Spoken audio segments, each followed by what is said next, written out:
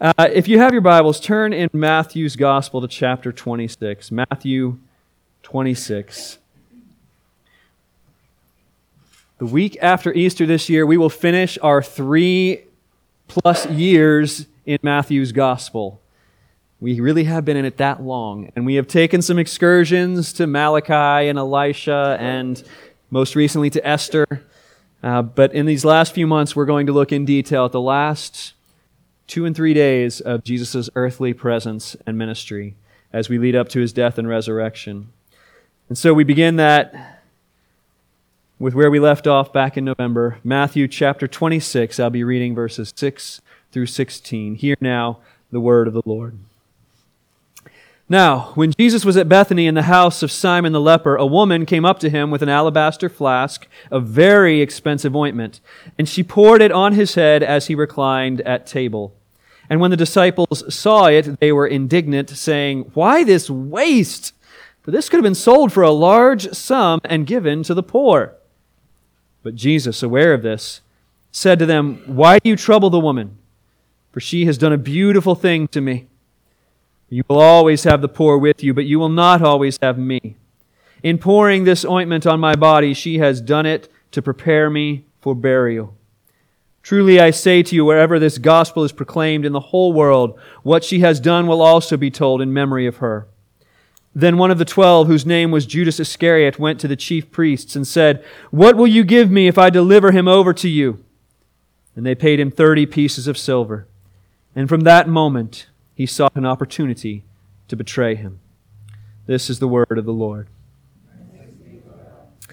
I enjoy going to the local flea market, and my kids really enjoy going to the local flea market. And I know many of you do as well, because I've run into a number of you as we've been shopping around the flea market here in Stuart. One thing that's challenging about shopping in the flea market is teaching my kids that not everything they see is worth buying. Some of us grown-ups need to learn that lesson too.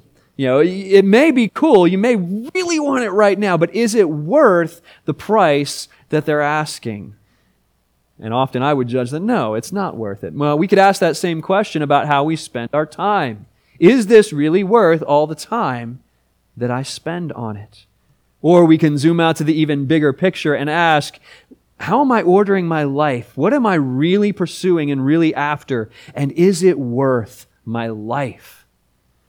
When we say that something is worthy, which is a word you've heard a lot already this morning, when we say that something is worthy, we mean that it deserves what we give it or what we give for it. It has great value. And whatever is most worthy deserves everything that we have. Everything that we could possibly give it. We all have something in our life that is most worthy. Something that we would give anything for, that we order everything in our life around it. And God's Word challenges us to consider what it is that we organize and order our life around, what we give our money and our time to, what we're willing to stake our reputation on and base our image around. In other words, what do we consider most worthy? And as people in church who got up in the cold weather of this morning, you're thinking, well, I hope it's pretty obvious what I think is worthy. I'm here after all, aren't I? I think Jesus is most worthy. And I hope that's the case, and I trust it is. But the challenge is that there are many other things that we will, in our heart of hearts, pursue as most worthy, while still keeping close to Jesus, as we're going to see several people in this story from Scripture do. We think we're pursuing and obeying Jesus, but we put something else on the throne of our heart. So what does it look like? What should it look like for us to live as if Jesus is most worthy, the person most deserving of all that we have to give? And what are the ways that we miss the mark and fall short on that? Well, I want to start by looking at the end of the story that I read this morning. Matthew, all the Gospels include these stories, Matthew, Mark, Luke, and John, and they put them in a little bit different order at times. And Matthew has very intentionally placed these two stories together. They may not have happened chronologically in this way, but Matthew is making a point in how he has placed these stories together to set up the question of, what is Jesus worth to these people? And the story of this woman making such a great sacrifice compared to Judas, who betrays and sells Jesus, is meant to show how they valued him differently. So I want to begin by looking at Judas, who shows us what it looks like to live and to declare that I am most worthy. Verses 14 through 16 says that one of the 12, whose name was Judas Iscariot, went to the chief priests and said, "What will you give me if I deliver him," that's Jesus, "over to you?" And so they paid Judas 30 pieces of silver, and from that moment Judas sought an opportunity to betray Jesus. So how does that show that Judas was living for himself? Well, follow me with me on this. We're going to get there. But first we need to look at the price that was paid, the 30 pieces of silver. When we look more closely at that number, we can find it, it's referenced in Exodus as the price paid for a slave. But most significantly, we see in the prophet Zechariah. Kids, if you have your red folders, Zechariah, Zechariah. Zechariah tells a story of his experience serving as a shepherd over sheep in Israel. And it was a symbolic act. It was something he did to teach a lesson. Because he led the sheep and took care of the sheep using two staffs, shepherd staffs that he named Favor and Union, which is how God led his sheep, Israel. And yet, the people who hired him to do the job, Zechariah says, they detested me. They didn't want me to do the job anymore. And so they wanted to fire him and send him away, and he wanted to leave. And so in Zechariah 11, verse 12, it says, "Then I said to them, if it seems good to you, give me my wages. I'll be out of here. But if not, just keep them. I'm leaving either way." And they weighed out as my wages 30 pieces of silver. They rejected the shepherd and gave him 30 pieces of silver, just as Judas, the chief priests, rejected Jesus who came to be their shepherd at a price of 30 pieces of silver. But wait, Pastor, that could be reading a little too much into it. That could be, not every number means something. So how do we know it's not just coincidence? Well, if we read on in Zechariah 11, verse 13, look what Zechariah does with the 30 pieces of silver. He says, "I took the silver and threw them into the house of the Lord, into the temple, to the potter." And in the next chapter of Matthew, we go on to find out that Judas, having received 30 pieces of silver, feels overwhelmed with guilt, realizes he's sold out Jesus, and he takes the 30 pieces of silver, and it can't be a coincidence, he takes it to the temple, to the house of the Lord, and throws the money there. And the chief priests say, "Well, this is blood money, we don't want it, so let's use it to buy a potter's field." So the money that Zechariah received as the rejected shepherd was thrown back to the house of the Lord and used for the potter.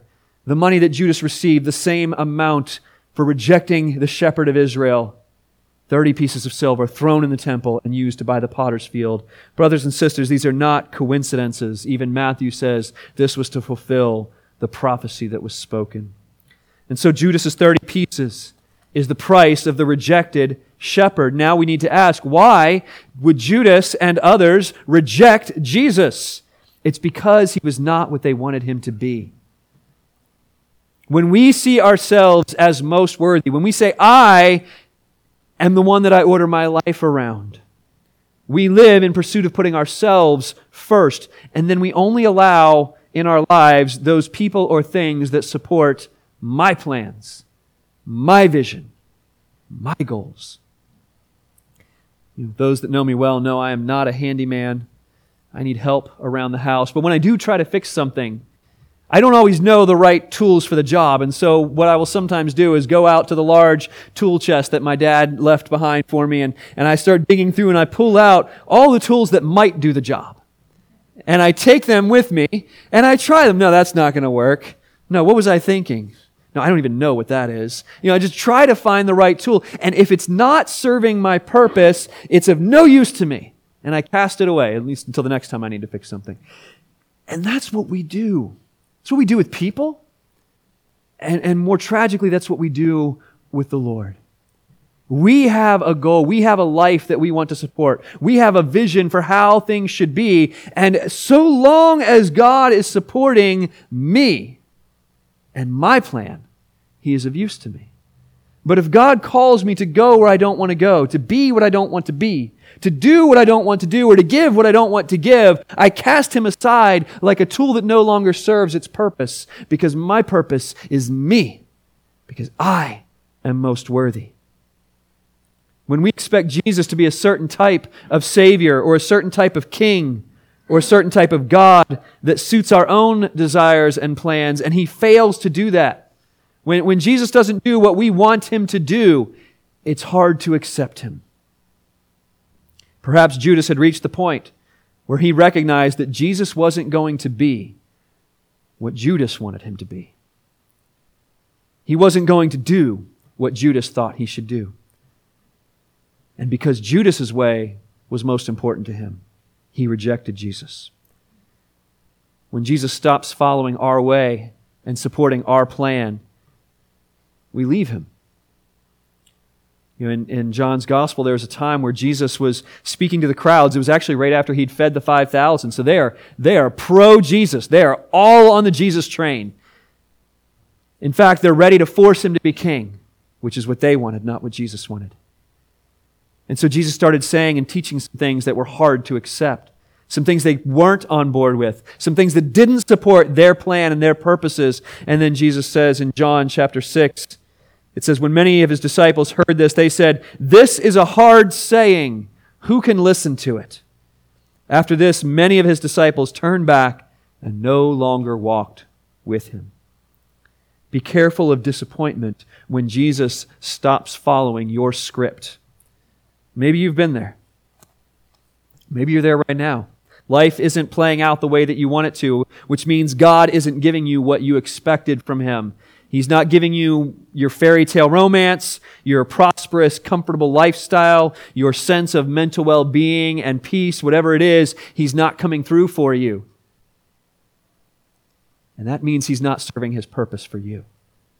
Or maybe the struggle for you is that God's way doesn't fit with the path you've charted and that you're on right now. The life you want to live, the things you want to believe, the choices you want to make. And at times like that, we need to remember that in Mark chapter 8, what Jesus calls us to do and what we just sang, is that if anyone would come after me, Jesus says, let him deny himself and take up his cross and follow me. We don't follow Jesus hoping He's going to add to our already planned out perfect life. No, we have to deny ourselves and say, I am not most worthy.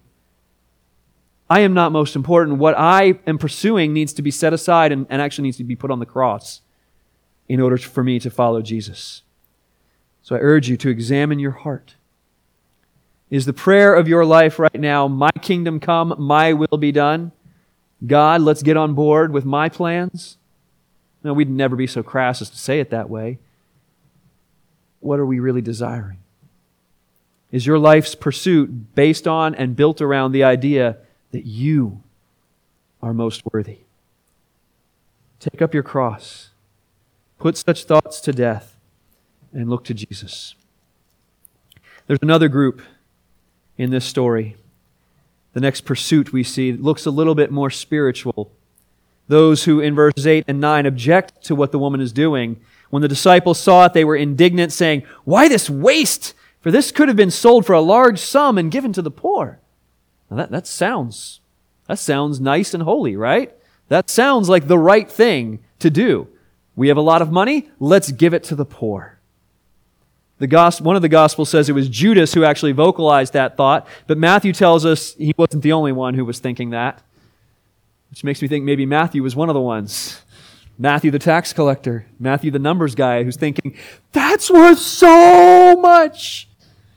And that's where my heart would be, if I'm honest. I'm like, this thing is worth so much. Could you just maybe dip a little bit? I mean, do you have to pour the whole thing out on him?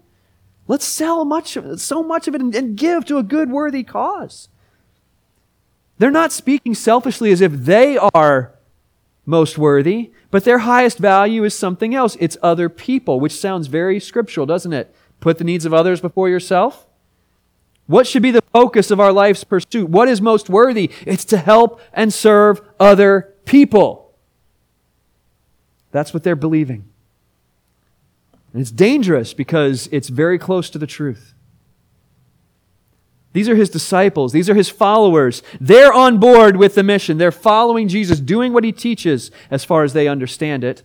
They've learned that Jesus does care about the poor. In Luke chapter 4, as Jesus is first beginning his public ministry, he reads from the prophet Isaiah these words, "The Spirit of the Lord is upon me, because he has anointed me to proclaim good news to the poor."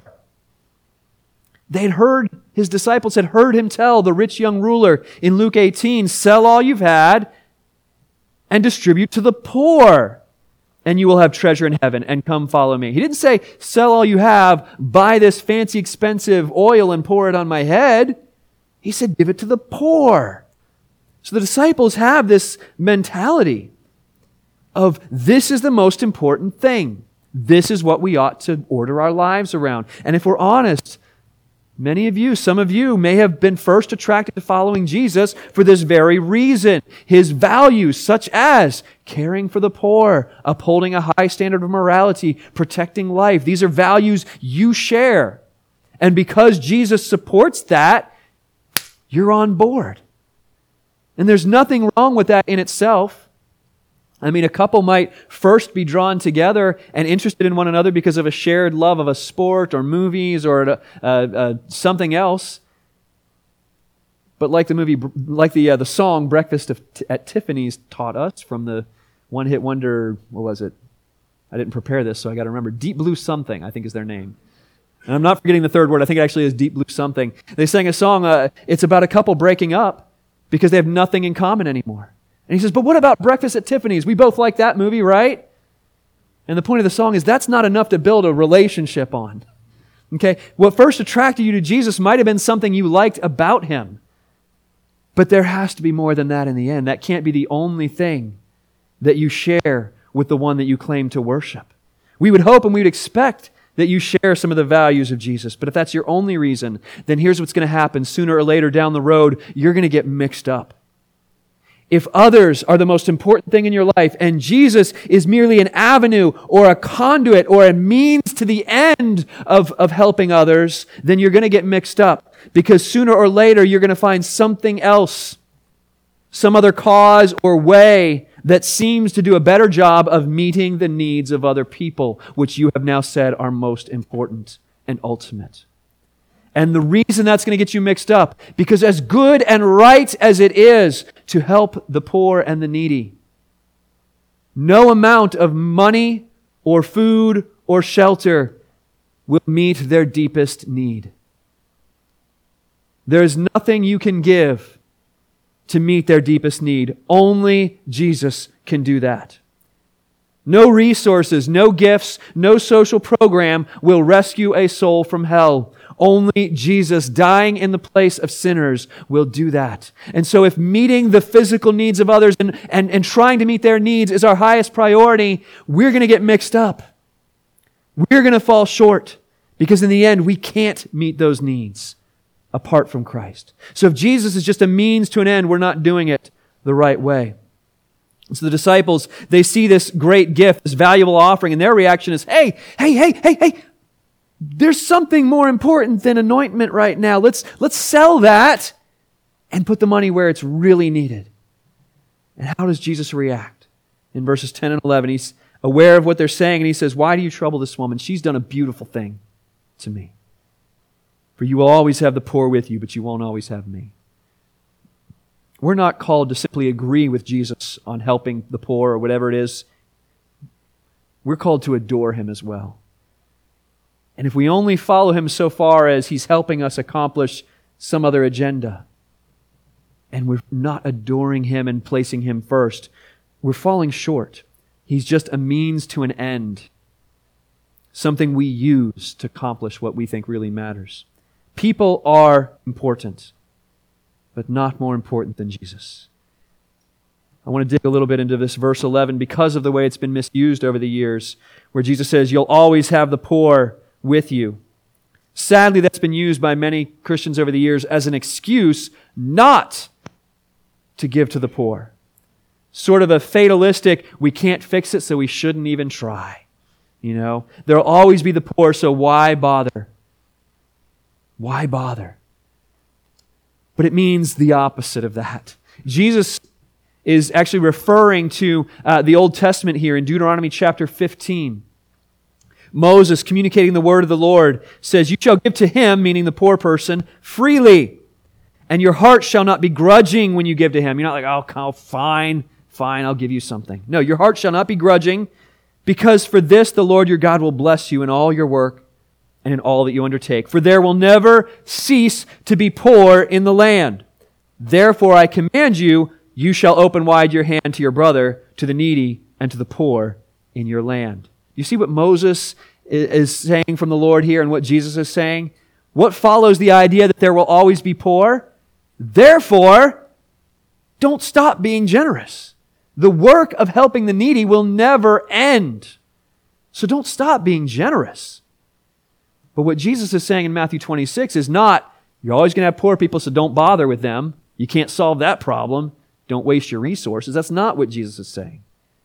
What he's saying in Matthew 26 is something very specific, more along the lines of there is a time and a place for everything.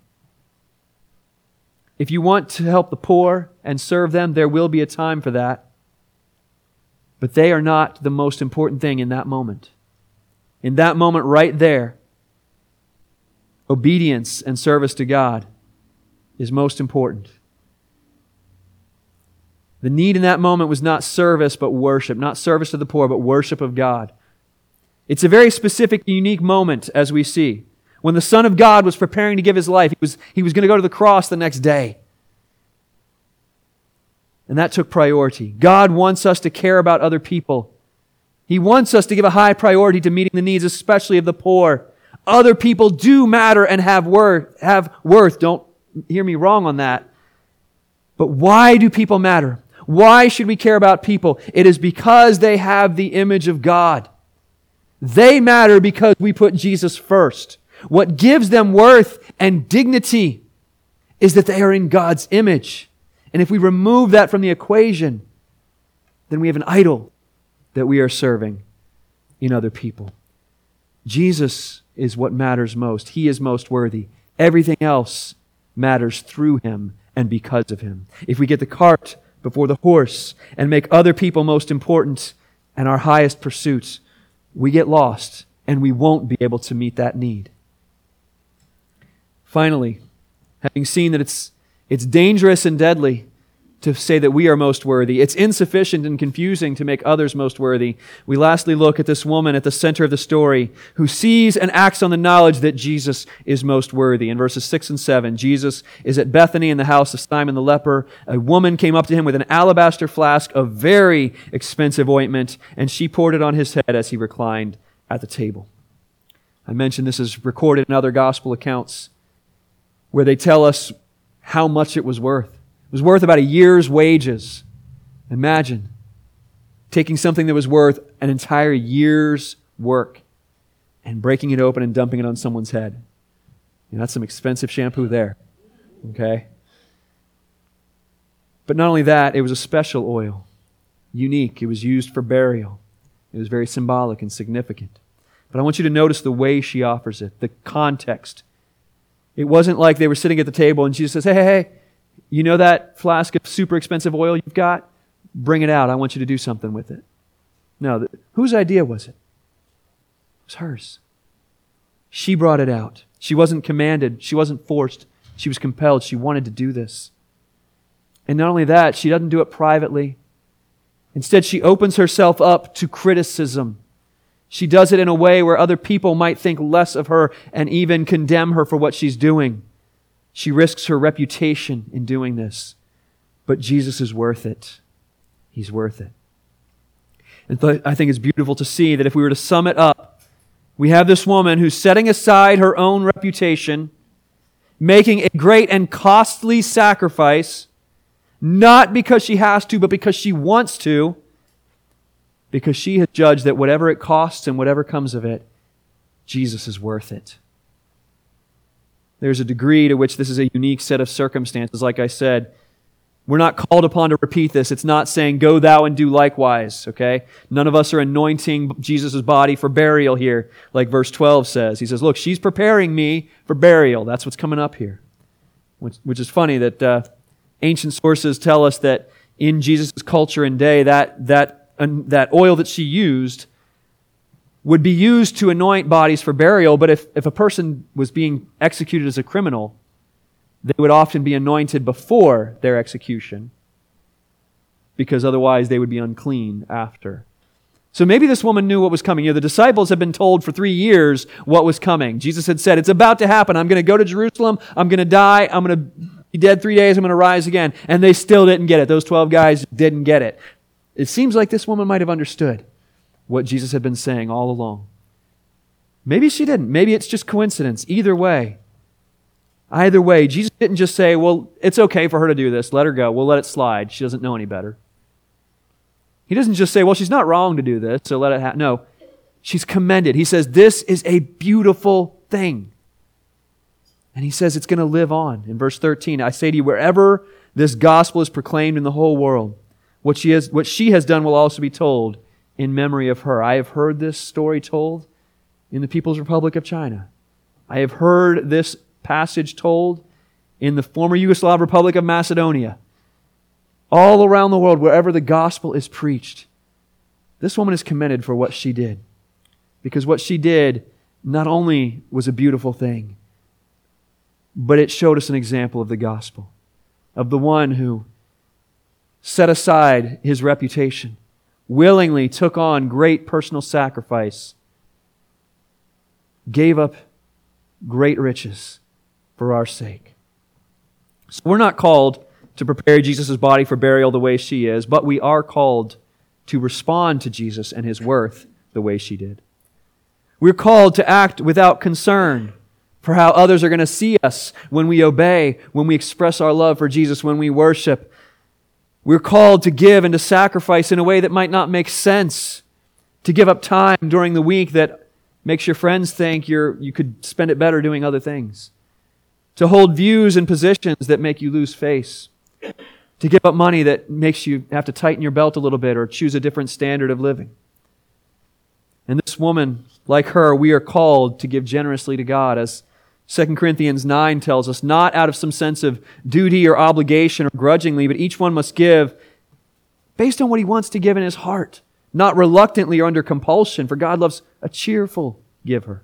So this woman shows us not only the gospel, but also how we ought to respond to the gospel. As we sang last week in our worship, when I survey the wondrous cross on which Jesus died, what is our reaction? Well, one of the things we say is, when I look at the cross, I say, if the whole realm of nature, if everything in the world was mine, that's still too small of a present for me to give. That were an offering far too small. Love so amazing and so divine of Jesus on the cross demands my soul, demands my life, demands my all. But worship is not always or only pragmatic. Worship is not only good when it gets results. There was a TV show a number of years ago called Parks and Rec. And there were two characters. It was a comedy, sitcom sort of thing. There was two characters who, once a year, they had agreed that they were going to have a special day that they called Treat Yourself. And what they did is they went out and just spent money on themselves.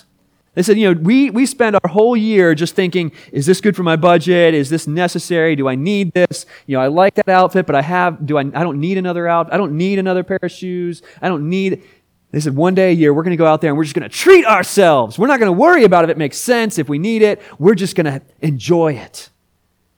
I'm not saying that's how we need to live for ourselves. I'm saying we need to kind of adopt a little of that attitude in our worship, where we don't pause and think, does this make sense? Is this going to be useful? No, worship is good because God deserves it, as we confessed in our call to worship this morning from Revelation 5. Worthy is the Lamb who was slain to receive power, wealth, wisdom, might, honor, glory, blessing, and anything else you can think of. He's worth it. Is worship only good if it makes me feel happy? Is worship only good if it attracts a crowd? Is that our goal in worship, to get a large crowd? Is worship only good if people have either A, cried, B, clapped their hands in excitement, Or C, fallen on their knees and repented of their sins. Otherwise, Randy, you're failing in the music ministry if that hasn't happened. No, that's not how we measure worship. Worship doesn't have to have pragmatic results. We need to be extravagant. We need to stop measuring, do we really need to do this? No. Sincere worship is good in and of itself because God is worth it. Does He need it? Does God need our worship? No. We can't imagine Him as some deity who's up there needing a big self-esteem boost, and until enough people are praising Him, He doesn't feel good about Himself. No, that's not how it is. I could go on for hours and hours, and I'm not going to, about all the times in Scripture that God rejects worship. He rejects worship, especially in the prophets. He rejects worship that is done on the right day, with the right words, and the right instruments, in the right style, and this, that, and the other. He rejects the worship because it's insincere and does not come from a heart that is rejoicing. God does not need us to declare His worth. The heavens declare His worth. But in worship, what happens is we enter into the joy of God's goodness. We don't just recognize and declare it, we experience it ourselves. But I don't want to leave you there, because that falls a little bit short of how the gospel makes us able to recognize and respond to the worth of Jesus. The Bible says in Philippians 2 that at some point, everyone, whether they want to or not, is going to recognize the worth of Jesus.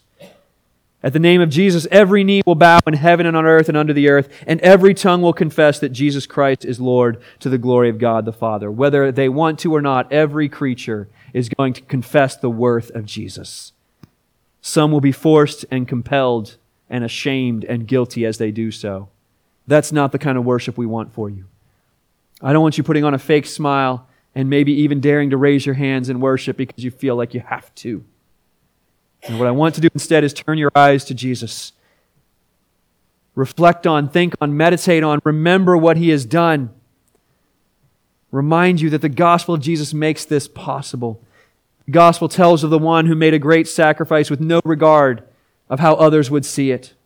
Not because He had to, but because He chose to. Your Savior did that to you, for you. So when you are called to worship God, to recognize His worth, you're not being called to cower in terror at His might. You're not being called to shield your eyes from the glare of His perfection. You're called to recognize the grace that God has given you, the free salvation that He has poured upon you and still does. That as 2 Corinthians 8 says, He who was so worthy sacrificed His worth. The grace of our Lord Jesus Christ, that though He was rich, for your sake He became poor, so that you by His poverty might become rich. He takes His grace and pours it on you. Your life, we say this often in our call to worship to begin our service, and I want to close with this. Your life is not in a state of non-worship, and we on Sunday morning call you out of non-worship and into worship. That's not true. You are worshiping something every day of your life. Every second of every day, your life is lived in worship of something. Of something. There's something that you are prizing as most valuable. There is something you are directing your energies towards. Something that you find hope in. Something that you would sacrifice for. That's your worship. It will be yourself, perhaps, which ends in despair. It will perhaps be others, even the poor, even good causes, which will end up being futile and frustrating and confusing if separated and put above Christ.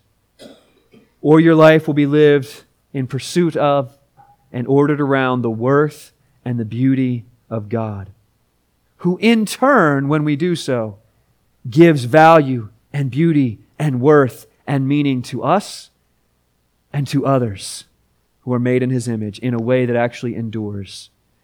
But He says, seek first my kingdom and my righteousness. Seek first to gaze upon the beauty of what Jesus has done. Turn your eyes on Jesus and remember what He has done and say, that is worth living for. That is worth ordering my life around, whatever it costs. And when you do so, all these things will then be added unto you. Seek first His kingdom. Turn your eyes to Him, and you will be blessed. Let us close our worship with that thought in mind. Heavenly Father, we do praise You. We want to see and understand Your worth, though at times the things of earth obscure our vision, though at times our other pursuits capture our hearts. We pray, Heavenly Father, that by the power of Your Spirit at work in us, that the hearts of Your children would be turned to look again upon You, upon the sacrifice that You make, upon what You have done and have promised to do, and of what that means for us.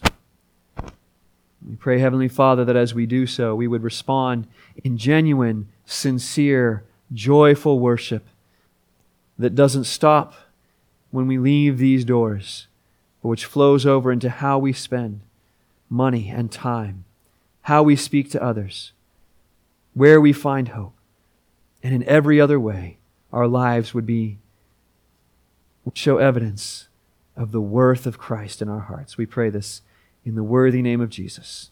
Amen.